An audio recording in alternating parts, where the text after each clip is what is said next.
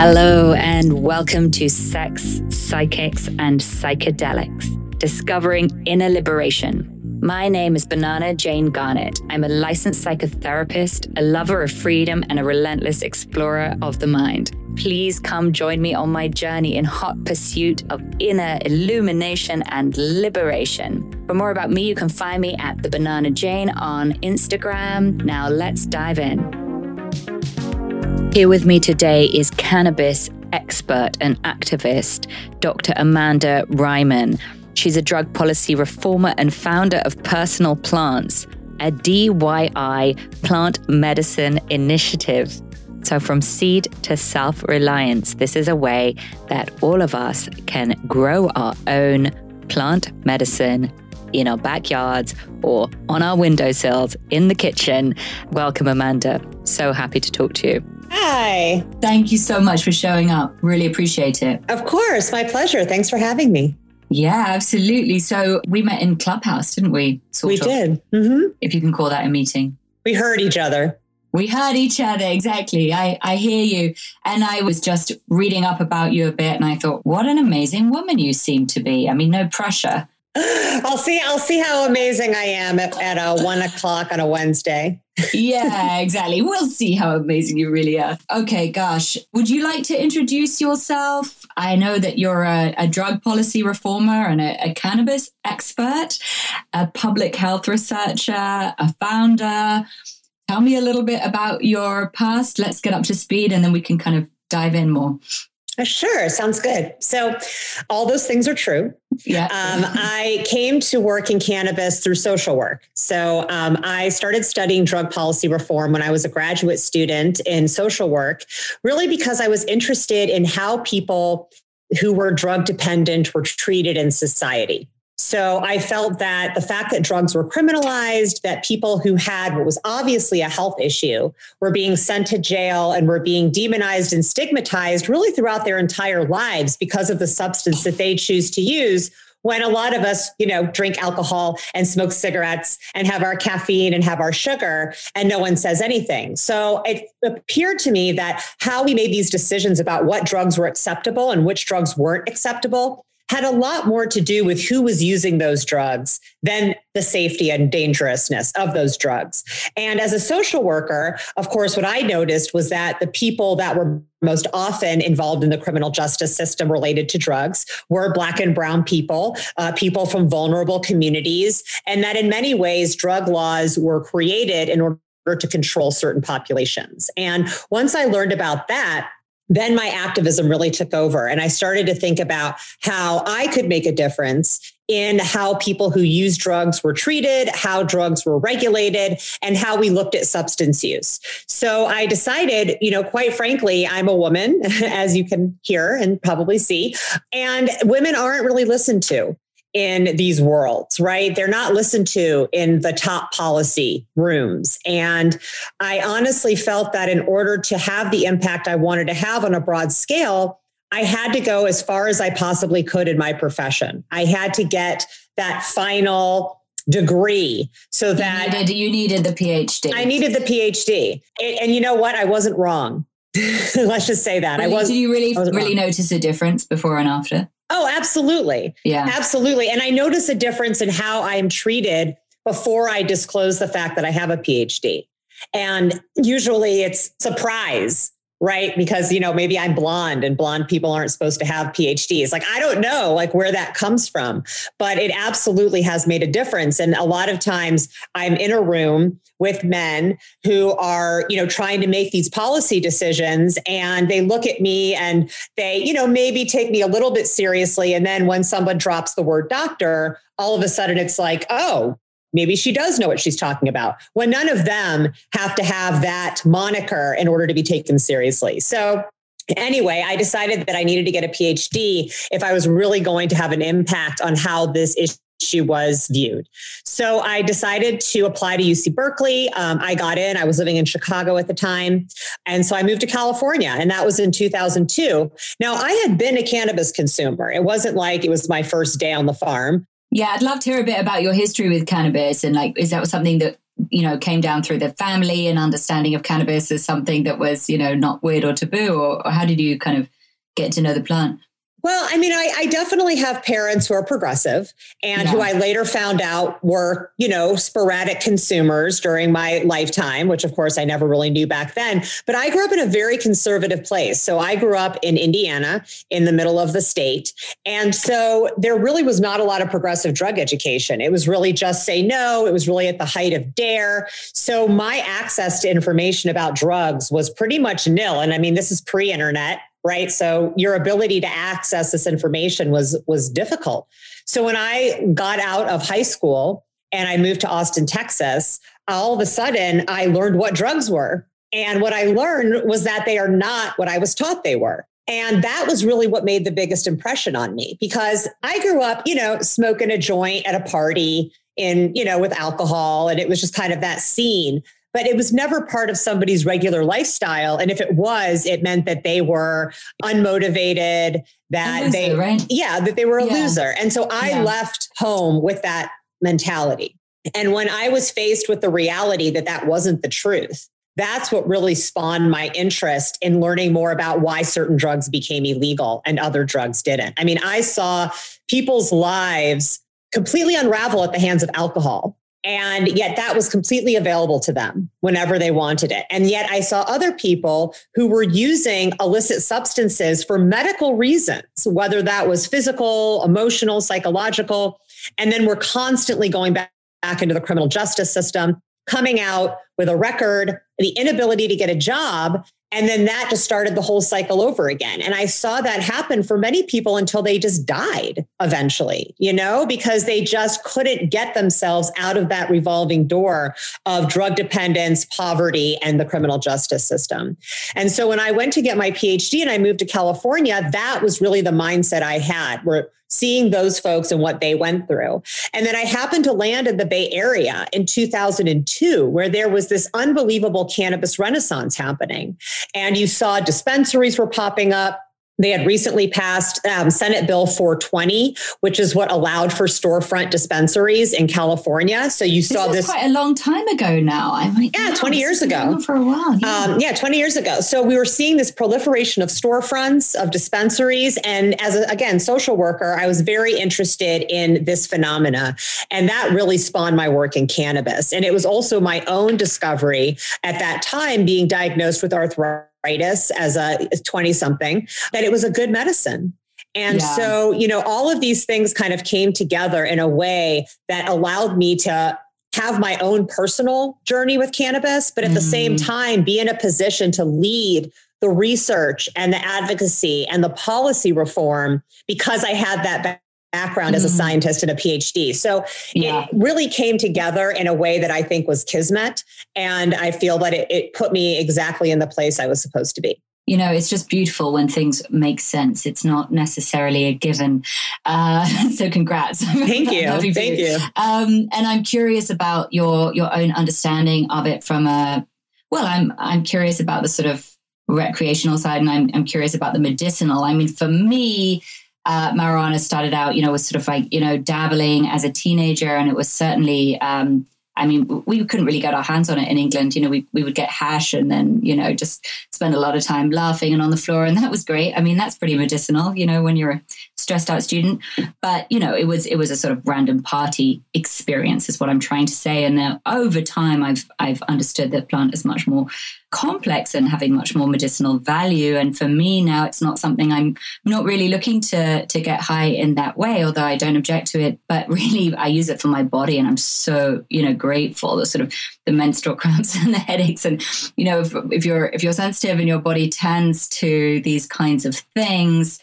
I haven't found a superior medicine, and I've tried so many. So for you, is it sort of more weighted in the body experience and the mediation of pain in the body? Your understanding of it?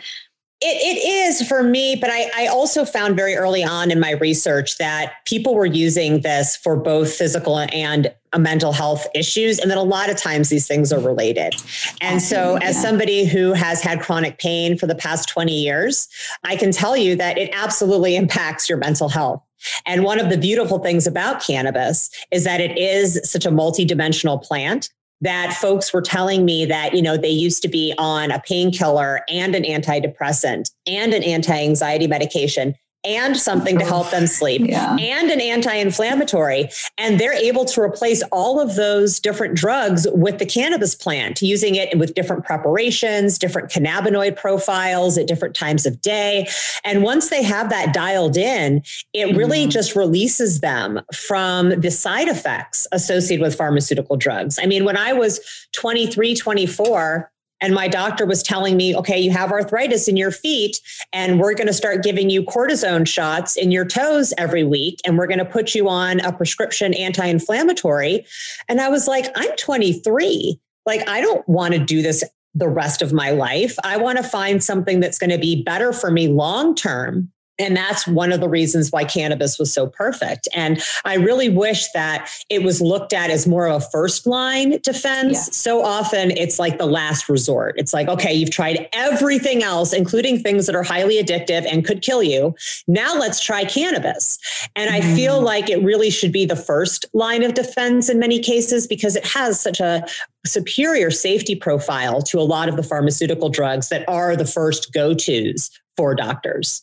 Yeah, I'm with you on that, actually. And I think as you were talking, I was thinking about the kind of conversations that you get to overhear if you go into, a cannabis store in Los Angeles. And I feel like the folks working in these stores have become kind of the default. Well, it's a bit like the British pharmacist. The British pharmacist, you'll go in and you'll say, I've got a migraine, and then you'll actually get into it with them and they'll be qualified to talk to you about, the migraine that you're having and what drugs to take. But yeah, I mean, it's just much more of a brunchy, more weed-like conversation when you go into one of these stores and, it's like, well, I'm thinking about something to enhance, my sexual pleasure. But I'd also like to bring down the inflammation in my body. And, I'm a bit anxious. And, God, I'm making this person sound just like me. It's so interesting because there are so many potential ways to go. But I also feel like, and this is, I'm coming at this obviously not as any kind of professional, but someone who's been in psychology and mental health and an explorer. I feel like we have so much further to go in understanding the doses, the applications. I just feel like we need so much more information. I still feel it's a little bit like Wild Westy, and it's obviously very sort of subjective, but what an edible is going to do for one person is not what an edible is going to do for another. Well, it's interesting that you say that. And I totally agree with you. And part of that is just what plant medicine is. So, it is cannabis as a plant, but plants themselves are always going to have this variety, right? And they're alive, they're interacting with your energy, they're interacting with the energy of the environment. And so I think that what we have to do is find a happy medium that allows people to dial in the effect they're looking for, but at the same time honors the fact that it's never going to be this one molecule, one reaction formula that we have through the FDA, where, it's like, I know that if I take an Advil, I'm going to feel the same way every single time. But you know what? That Advil also isn't able to adapt to me. And it's not able to adapt to how I'm feeling that day, when the cannabis plants absolutely do. So you see the cannabis, it's an adaptogen. How the hell does that work? Is there any way you can explain it simply? Sure. So we have endocannabinoid systems. So we have systems in our bodies that produce the exact same chemicals that are found in cannabis. And it regulates pretty much all of the major systems of the body. It's not that different than the nervous system. And so when the cannabinoids go into our body, I like to call them smart drugs, because they don't just attack whatever's in front of them. They actually do an assessment of where dysregulation is occurring in the body, because they're basically going to do the job of the chemical that our own body is producing anyway. So if you think about keys and a keyhole, our endocannabinoid system is full of keyholes where cannabinoids, whether they come from us or the plant, fit perfectly in that keyhole. So it's able to really target where the dysregulation occurs. And so I'll just use myself as an example. Like there are certain situations where my pain is so like intense where I am using a very large amount of THC. Like I have a high tolerance anyway, but after back surgery, I was using, like 100, 200 milligrams of THC several times a day. And I did not feel intoxicated at all. That's so funny. Just to give a little relative scale here is for me, if I have 2.5, half of one of those 5, I really feel it. Like I really feel it. I can even feel a 1. That's impressive. You're like the princess and the pea. Totally, by the way. That is my personal myth. It's so funny. Anyway, back to you. I just thought that was hilarious. Okay, so results may vary, right? Right. Well, the kind of the theory is that if your body is really having pain in a certain area, that everything that those cannabinoids are doing are going to that area. So it may not be binding in the brain as intensely when you've got localized pain, for example. So it really does sense what's happening in your body and it goes towards that. And that's one of the differences between cannabis for a disease like cancer and chemotherapy. So chemotherapy has a job, which is to kill everything with the hope that it kills the cancer before the host. Right. And cannabis only attacks unhealthy cells. So it's not going to go after the healthy cells. And so from that perspective, as a treatment, it has much fewer side effects because it's not acting as a toxin to the rest of the body. It's really only targeting the dysregulation. And this is fairly new science. I mean, we just realized we had an endocannabinoid system in the mid-90s. That's not that long ago to discover such an important system that regulates mood and sleep and sex and appetite and pain. So it's really very early on, as you were alluding to before. We have so much more to learn about how the cannabinoids interact with our own body systems and how we might be able to use that knowledge to prevent some of these diseases of dysregulation like MS or cancer. So it's fascinating research. And anyone out there who's interested in cannabis research, I tell them like, this is the area you want to go into because it's which area? Endocannabinoid research. Endocannabinoids. Mm-hmm. Yeah, I had a wonderful mentor who was a psychedelics pioneer and she's passed now. And I remember she got very, very excited about the potential of CBDs for developmental disabilities. And she just was like, kiddo, you got to get into this business. And she would go on about it. And I was like, it sounds like drugs. And I've got a therapist license. And cut to, sadly, it was only after she died that like everyone got the message. But, or not everyone has gotten the message. But obviously we're starting to, put these things on the map. But what do you understand about the application of cannabis for developmental difficulties? Or do you think it can help connect those dots and sort of repair cognitive systems? Oh, absolutely. I mean, we have seen research about cannabis creating neurogenesis in the brain. And this has been primarily focused on Alzheimer's and dementia and kind of those diseases of aging. However, one area where they're seeing amazing research with cannabis and younger folks with autism and oppositional defiant disorder and some of these other kind of behavioral disorders connected to being on the autism spectrum, self-harm, those kinds of things. Are you talking about just CBDs or CBDs plus THC? Well, so that's the interesting thing, because of course, CBD is going to be the one that is going to be more acceptable, right? It's not intoxicating. However, when you talk to the parents, they say it helps to have a little bit of THC in there because it helps with the calming. Well, it seems to unlock whatever that sort of anti-inflammatory, this is anecdotally as I've sort of studied it, because I thought I don't want THC in my system. I'm so sensitive to it, blah, blah, blah. But I can take loads of CBDs that have 0 THC and not much happens, but I can take, a sort of medium-sized dose of CBDs with a tiny little THC and it's a world of difference. Yeah, so that what you're describing is the entourage effect. So there is definitely this thing that happens with cannabis where having a whole spectrum or having all of the cannabinoids present is more effective than isolating one single cannabinoid. So they work best in unison for exactly the reasons you're talking about.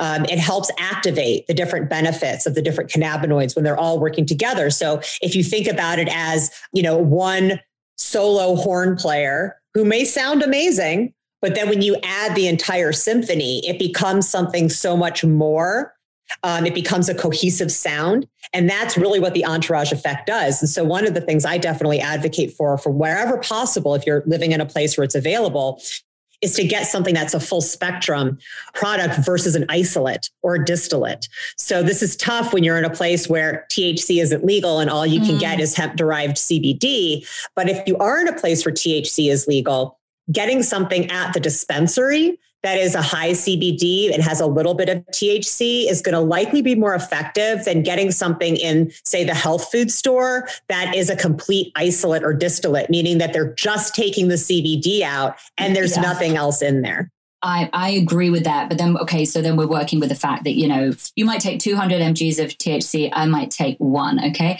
So, what would be what would be a good way in? Would it be like a 20-to-1 ratio, something like that, if someone was wanting to experiment? I always suggest that people start with a higher CBD ratio because you can always add more THC if you're not getting the effect you want. But I don't want people to take too much THC right off the bat because then they may have a negative effect. And we really want to avoid that. So I do suggest tinctures are great for this because a lot of times they are represented in ratios. So if you look for start with a 20-to-1 CBD to THC, now that is going to have a little bit of THC in it, but it's going to be 20 parts CBD to 1 part THC. If you find that you're not feeling an effect from that, then go down to maybe a 10-to-1, which is going to be 10 parts CBD to 1 part THC. Slowly introduce products with a little bit more of a THC CBD equal ratio until you find that sweet spot and then stop. Because the quote unquote, thank you for that, by the way, but the quote unquote, like pain ratio is the 1-to-1, right? In the stores, they're like, this is sort of the standard for dealing with pain is the 1-to-1. I mean, THC is important for pain relief. It is an important piece of that. But again, like yourself, some people are very sensitive to THC. So, 1-to-1, I would say is probably a recommendation that a largest amount of the population could tolerate. But there are going to be those folks on either end where that's too much or it's not enough. And my personal opinion is that it's better to add the THC in than take too much off the bat because our brains are very strong when it comes to memory. And I have spoken to folks who have said, I would love to use cannabis as medicine. I overdosed on a pot brownie 10 years ago. And now any THC at all gives me anxiety. And I don't want people to get into that situation. So that's why my suggestion is always start with less THC than you think you need. And then if you don't get the effect, then add something with a little bit more THC. Yeah, I think that, it's important to talk about the range. I mean, I'm a little obsessed with, this is what I always think about with cannabis. And I always think about the fact that it's a weed. So it just goes, weeds just go anywhere, don't they? So they can go anywhere and everywhere. And so I think that weed seems to have this incredible range, from something that can be very, very mild and user-friendly and that just harmonizes completely with the system and could just smooth things out, or could derail you in such a hardcore way that it's not even like you could take ayahuasca and, you could turn into a lemon in your mind and body. But somehow it would make sense because it would relate to that time when, the guy called you the lemon and then, there'd be sort of some, sort of rhyme and reason to the whole crazy journey. And I think that when people really take a lot of weed, I mean, I've had those experiences sort of that the weed milkshake in India, waking up 3 days later, covered in paint or whatever. But, I had some crazy journeys. And I've heard that from other people as well. They're just like, oh, I'll never touch weed again because I had that one time where I had the milkshake or the brownie or whatever. And it can take you to a place where you have a meltdown that may not be helpful in any way.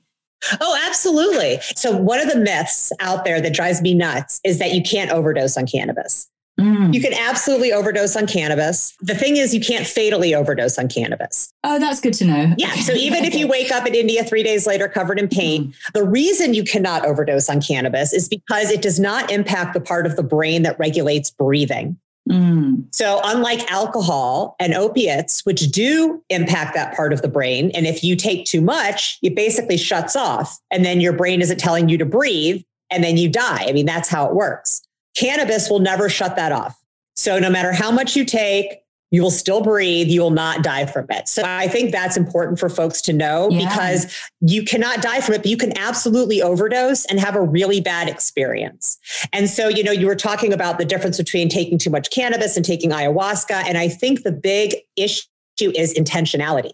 Like, what is your goal? Like, if I'm going to go take ayahuasca, I'm preparing myself for something, right? And so that experience is there because I brought it to me and I embraced it. If you take too much pot brownie, you're at a party and you think you're just eating one and you eat two, or you think it's much less strong and it's much stronger. And all of a sudden you're at this party, you're way too high and you don't want to be. That is what gives people the anxiety. And so I think that set and setting becomes so important with any drug, but especially cannabis. It's so vulnerable to set and setting. And so when I was teaching at Berkeley, I used to tell my students, when you take an edible, be really aware of your surroundings. Because if you're the kind of person that hates crowds, don't take an edible at a crowded concert, because all of that anxiety about crowds will come out. If you're with a group of people you don't really like, or don't feel comfortable around, don't take an edible because it's just going to enhance that discomfort. How about don't take anything if you're around a bunch of people that you don't feel comfortable with? Sometimes people's thing is like, well, if I get high, I'll feel more comfortable. Or like, exactly. I realized that it wasn't a compassionate response because, of course, we get stuck with people all the time that we don't feel comfortable with. Right, exactly. So, want to mediate the experience. Right. So that's a rule that goes across everything. But I think that's what's really important with cannabis, because eating it is not the same as smoking it for a lot of reasons.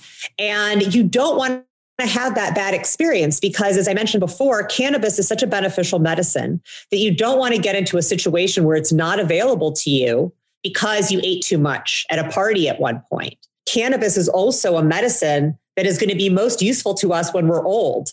I mean, that's when cannabis is the best, because we're very sensitive to other pharmaceutical drugs. We have multiple ailments going on, and we're very sensitive to alcohol as we age. So having access to cannabis at old age is extremely important. And if you ruin that by having a reckless relationship with it earlier, you're really doing yourself a disservice.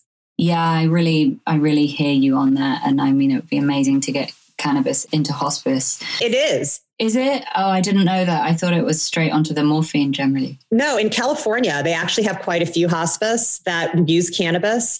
I visited some of them when I was doing my research, and it was really lovely. Some of them had gardens where people could actually grow the cannabis themselves, which was a really therapeutic piece. Oh, good. Well, I've obviously underestimated that progression.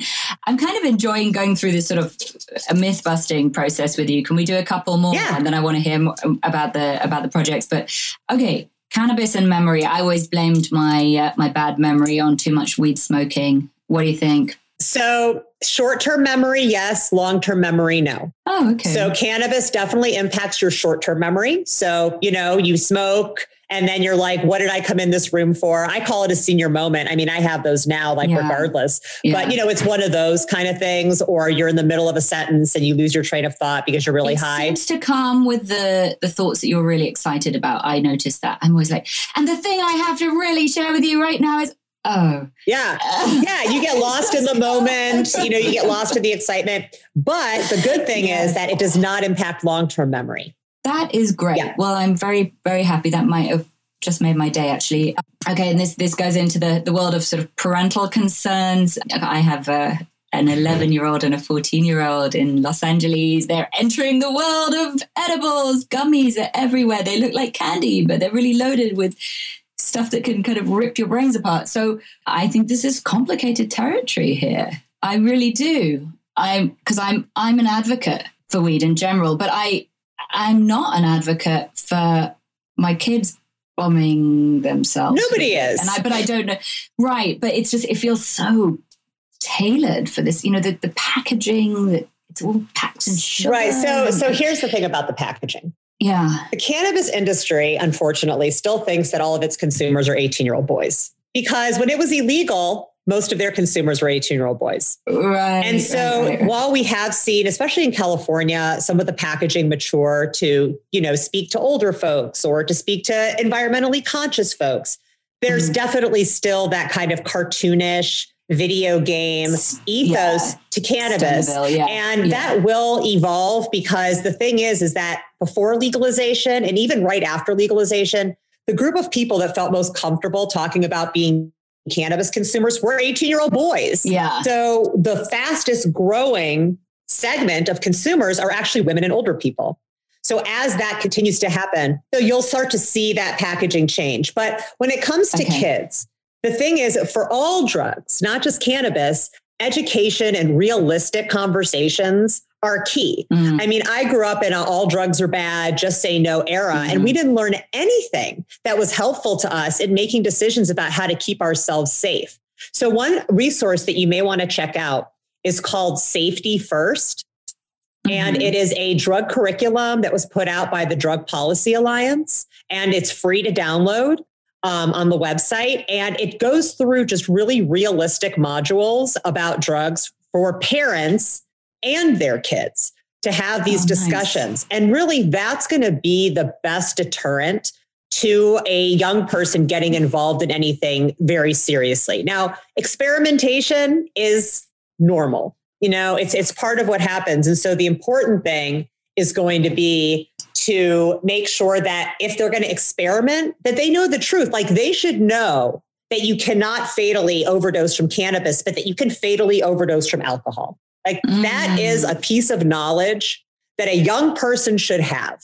And in school, we just tell them alcohol is for adults and don't drink and drive, and cannabis is illegal. And that's not helpful. Yeah. If a kid's at a party and there's a bunch of different drugs there, how are they going to, in that moment, make a decision that's safest for them? And unfortunately, even though we want that decision to be no, thank you to any of it, the reality is at some point, the answer may be, well, I want it to be like, read the pack, find out what the ratio is, but it's not going to be like that. They're going to have like a couple of sticky little gummies in the thing that they've stolen from somewhere. So then, then you're talking, right. So then you're talking about, okay, if someone offers you a cannabis edible, this is what you should know. You should know that it's not going to take effect for at least an hour.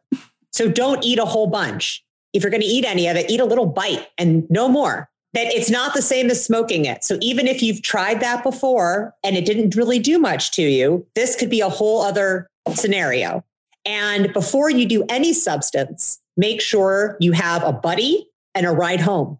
And I mean, these are safety, right? Because I think when I talk to parents, yes, they absolutely do not want their kids using drugs. No parent does, but they also want them to come home at the end of the night, more so than they don't want them to use drugs. Fair enough. Yeah.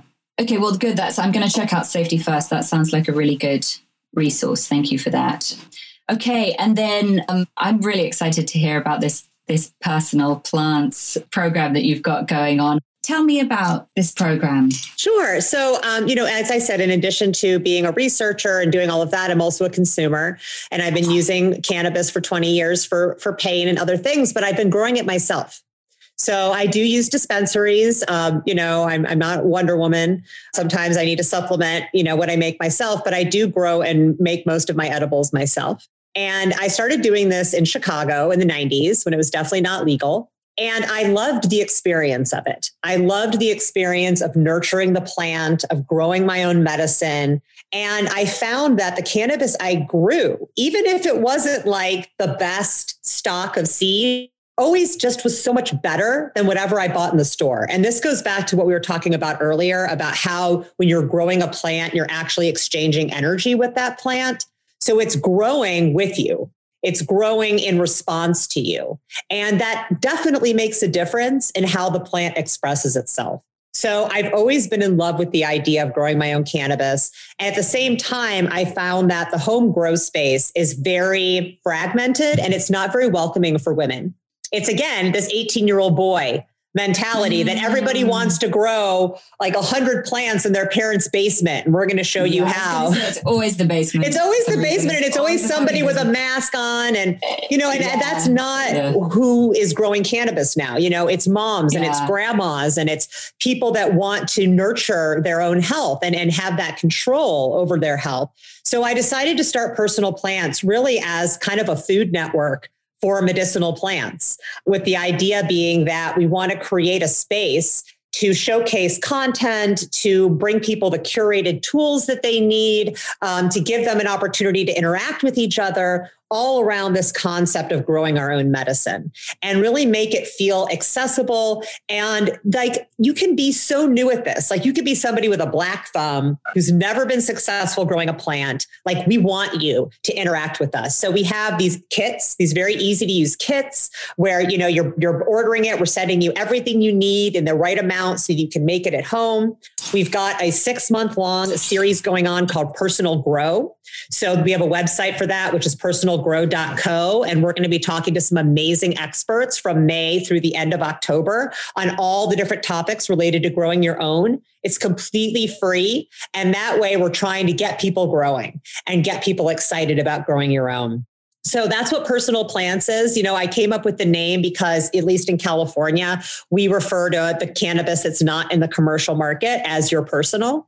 And also because I think growing your own medicine is very personal, you know, in terms of what you choose to grow, how you ingest it. It really is about becoming one with that plant. So this is just to kind of clarify that the point of growing your own is to connect more deeply with what you're putting into your body and to cultivate the particular thing that you actually want to put into your body. So putting your intentions into the plant then encourages or allows the plant to adapt to what it is that you need. Yeah. So there's more sort of reciprocity in the arrangement. Is that right? Absolutely. And you also can grow things. You know, the dispensary market these days is so about high THC. Everything is just so high in THC. And so when you grow your own, you're actually able to grow things that are more liking to what your needs are and not the needs of the 18-year-old boy consumer that the market is pandering to. So so I would love to grow could I grow something that's mostly CBD? Could I do like a 30-to-1 ratio, like the tiniest bit of THC, or does it not work like that? Well, so what you would want to do most likely is to get a clone. So clones are cuttings of a mature female plant.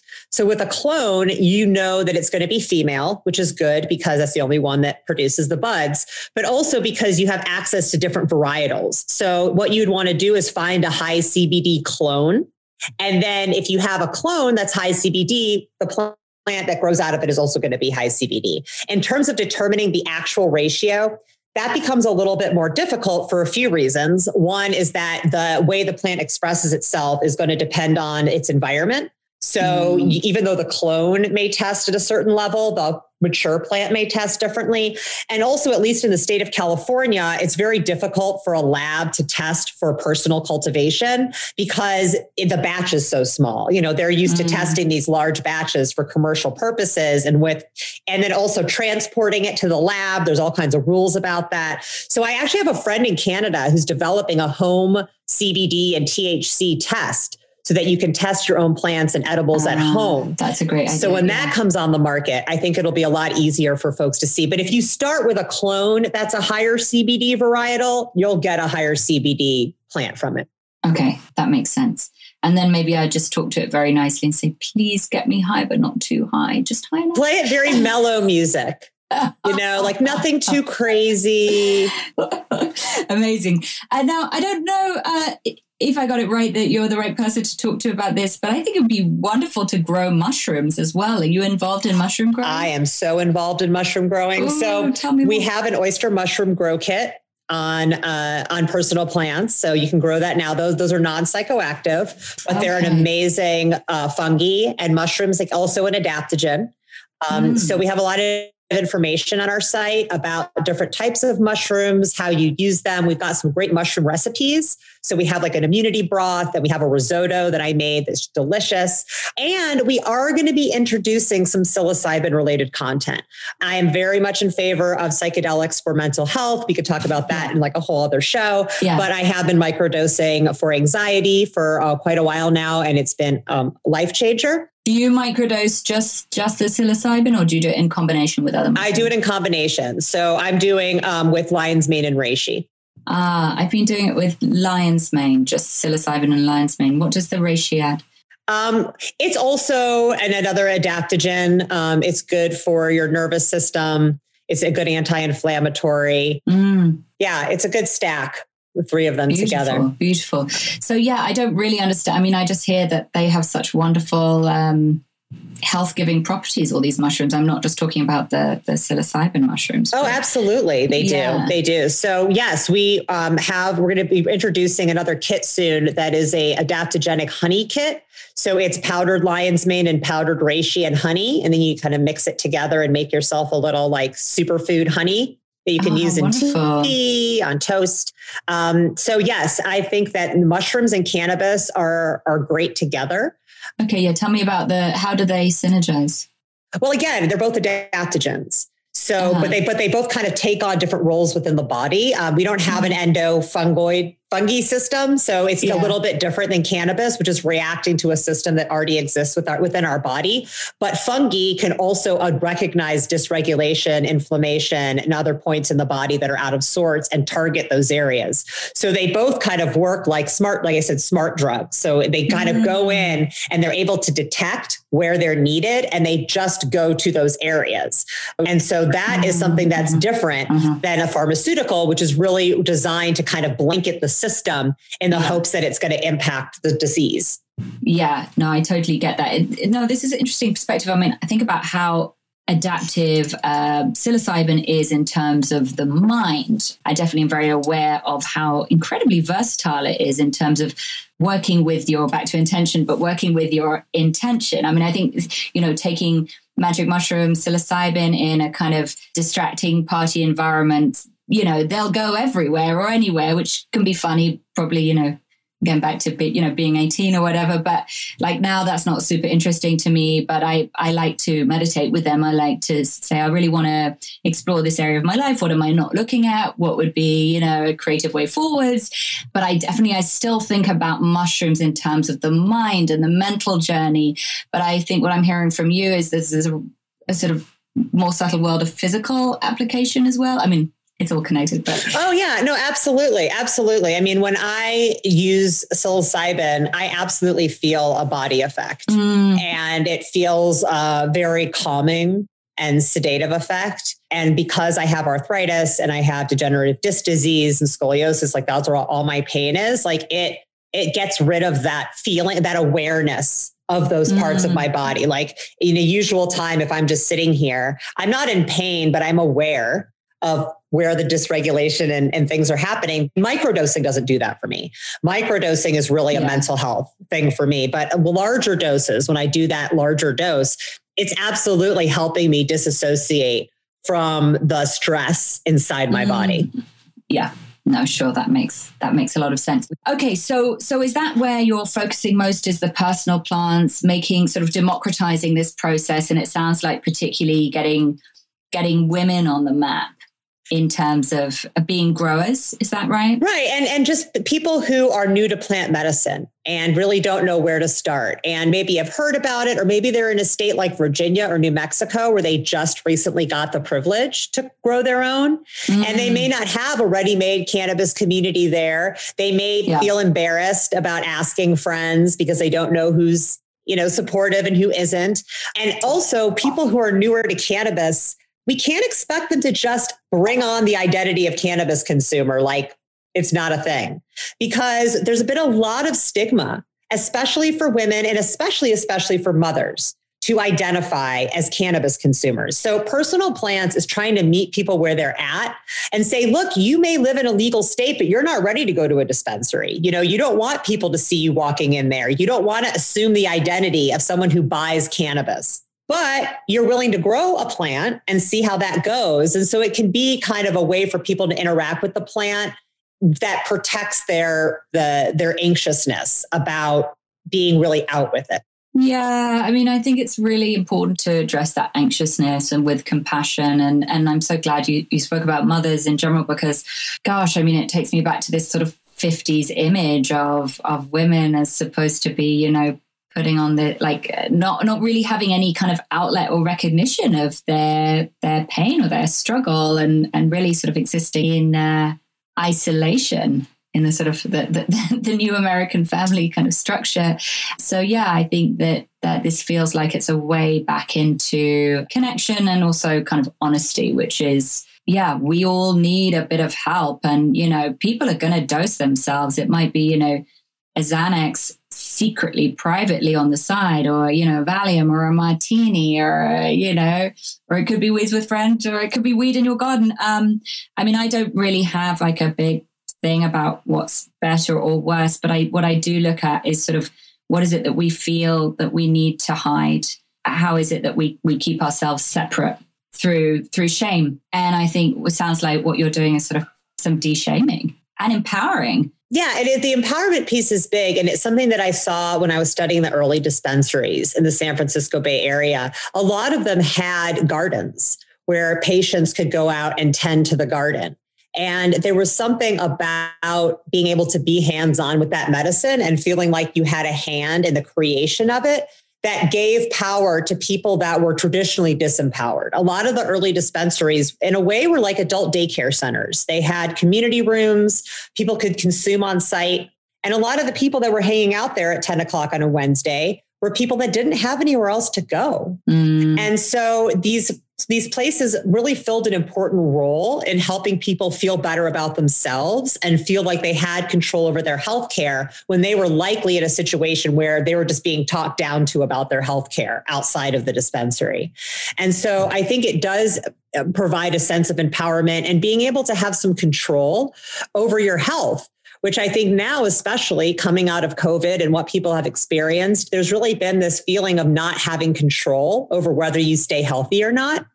And so being able to get hands-on with your own medicine and grow your own medicine and prepare your own medicine is a way to feel like your health belongs to you and that your health is happening at your own hand, which is a very powerful experience. Your health is accessible, right? There's no gatekeeper. Yeah, there's no one that has to write you that prescription. There's no one you have to beg to write you that prescription.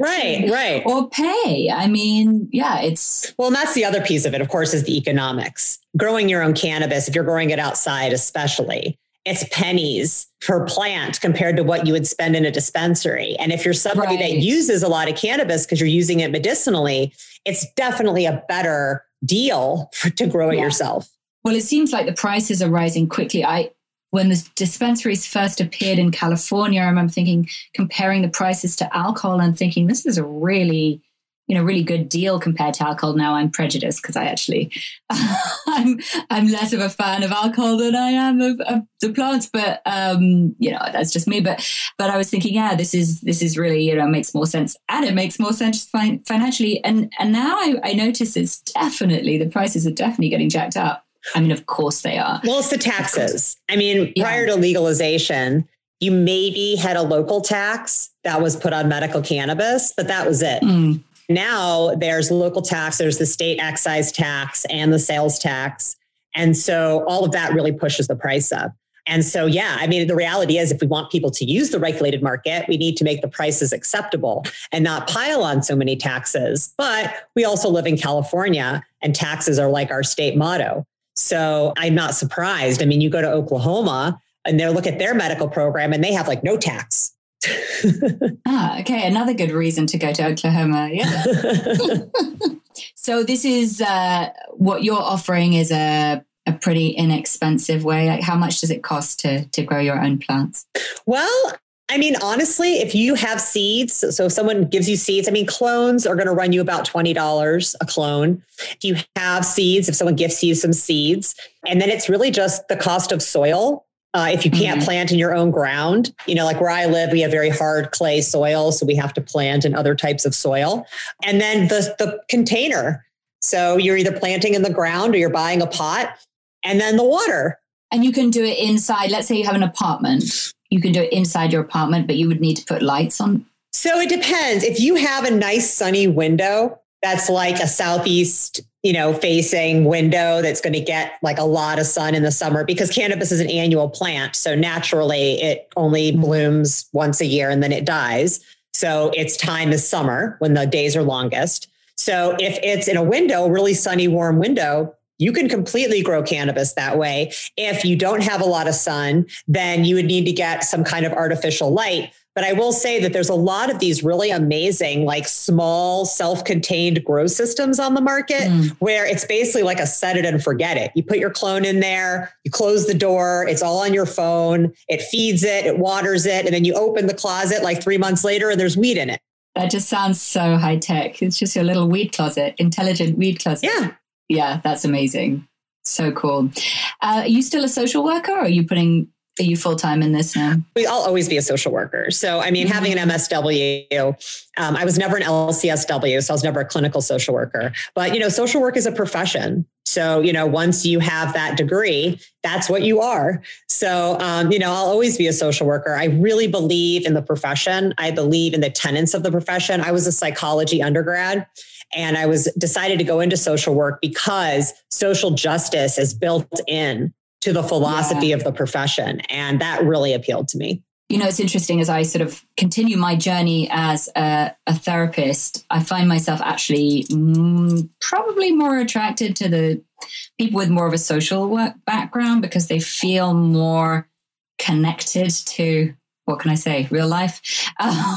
You're right. It's therapy right now is problematic. I mean, mental health is really problematic, but I've been asking a lot of questions about the role of the therapist and are we enabling and is there a way, what's the best way to do it? And should we all be just getting up out of our chairs and just bravely facing these new realities? And, I don't know. I don't have the answers, but I guess I'm struggling with the sort of rarefied, bubbly nature of the thing, if that makes any sense. No, that makes total sense. I mean, that's why I couldn't be a therapist. I tried. And it was the same thing you're talking about. I just kind of wanted to leap out of my chair and say, this issue is because you're poor. There's something wrong with you. Yeah, like it's because you're not getting the same opportunity. And even though we can sit here and I can be a compassionate listener to you for an hour, when you leave this office, you're going back to poverty and you're not going to have food that you need and you're not going to feel safe. And so how is talking to me for an hour going to change the impact of that poverty? And so I was thinking, well, we need to change the poverty. And that's when I started realizing that a lot of this poverty and a lot of this vulnerability was tied to the drug war. And people having gone to jail for drugs, not being able to get jobs, having family members in jail for drugs who were the breadwinners of the family, not being able to get the treatment they need for severe drug dependence. All of those things were contributing to the atmosphere that was impacting mental health. And so I wanted to then work on the system because I felt like that was going to help me be more successful than working on an individual by individual basis. Yeah. Well, I can't really get a map of your results yet, but I can tell you that I have a very good feeling about your work. The psychic in me is excited. Okay. So I'm going to ask you two questions to wrap up. Yeah. One is about your biggest challenge right now with your work. And we're going to end on, highest hopes. Well, I think when I say highest hopes, I don't mean when you're most baked. My highest hopes. Well, what do I hope when I'm highest? Is that what you're asking me? We'll do that as well. That's fun. Yeah. Okay. So the big challenge, to be honest, it's fundraising. It is tough. It is tough as a woman to raise money, and I think that's partially because, again, this assumption about women and how, cutthroat they are, but it's also because we're just socialized to not be these aggressive beings. To not be grabbers. Yeah. Right. And so, I know that the men are out there saying, fund me. I've got the best business. I'm the best person. I'm the most talented. And that's just not my way. Yeah. I've got 12 degrees and I'm not sure I exactly know the answer to this, but I'd like to. It's tough. Yeah. So that's a tough thing. And especially during COVID, not being able to go and meet with people in person and having to do all of it online or on the phone has been a struggle. So, just honesty like that, I think is probably the biggest challenge. My high hopes are that despite that challenge, that the value of what I am trying to present to the world will be noted and appreciated. And that's really what this is about. Like, I'm creating personal plans for the people. I'm not creating it for me.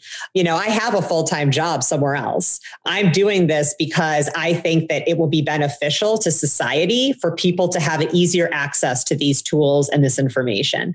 So my hope is that it will be realized for that value, and the focus won't be so much on, well, how much are you selling and what is your income? And, I think what's more important is, are people feeling more comfortable about growing their own? And if they are, then we are successful. And then I would say my hope when I'm highest is probably that we have a very mild fire season. Oh, okay. That's a very sensible one. Okay. I'm going to push you one more time because I want to hear the vision of, okay, personal plants has, I don't want to say spread like wildfire because we don't want to get back into that fire image, selling like hotcakes. It's happening. It's happening. People are growing their own everywhere. Tell me, how is this affecting the world? Like how is it changing the bigger picture? Well, I think this has already happened. Well, what I think is it's going to be a gateway to people being more self-sufficient around other things. So I know that for myself, I grew only cannabis for 15 years before I grew any other kind of plant. And so I'm hoping that this is going to boost people's confidence to say, okay, I was successful at doing this. What else can I grow? What else is something that I'm now relying on a system for that I can do myself? Is it making my own clothes so that we're not using all of these resources from, little children in China making, clothing for us? Can I have solar on my home so I'm not using as much electricity? Like, I think there's a self-sufficiency piece to it, which is why our tagline is from seed to self-reliance, is because I think once people feel like they can be self-reliant in one area, they're curious to know what other areas they can be self-reliant in. And as a society, we are getting so overboard with our consumption of everything that I think if people could just take a step back and think about, do I really need to go buy this from Amazon? Or can I just do this myself? Like, that's what I want people to think. And I think right now it's like, do I need to buy this from Amazon, or can I get this from a local store? Which I also think is a great question to ask. But I would take it even further and say, do I even need a store? Like, is this something that I can create without using any additional resources than what I already have? And living up here in Mendocino County, I mean, that's a big part of the ethos. There's a lot of folks who moved up here during the 1960s from San Francisco and the 70s as part of the Back to the Land movement. And their idea was living completely self-sufficiently, where, they're producing their own energy, they're collecting their own water, they're producing their own food. I don't think we all have to go to that extreme, but I would love for people to think that this was something that was available to them. Wow, I'd like a tour of that. Can you make a little movie at least? Come on over. All your groovy neighbors. I want to come visit for sure. Come visit. Yeah. You can have the Mendocino experience. Oh, I would absolutely love that. It sounds super fun. Hey, thank you so much, Amanda. I really enjoyed this conversation. It was my pleasure. I love what you're doing. Well, thank you so much for having me. All right. Take care, dear. Thanks. Bye-bye. Bye-bye. Well, bring on this green dream activism. The dream of a world in which plants and people take excellent care of each other.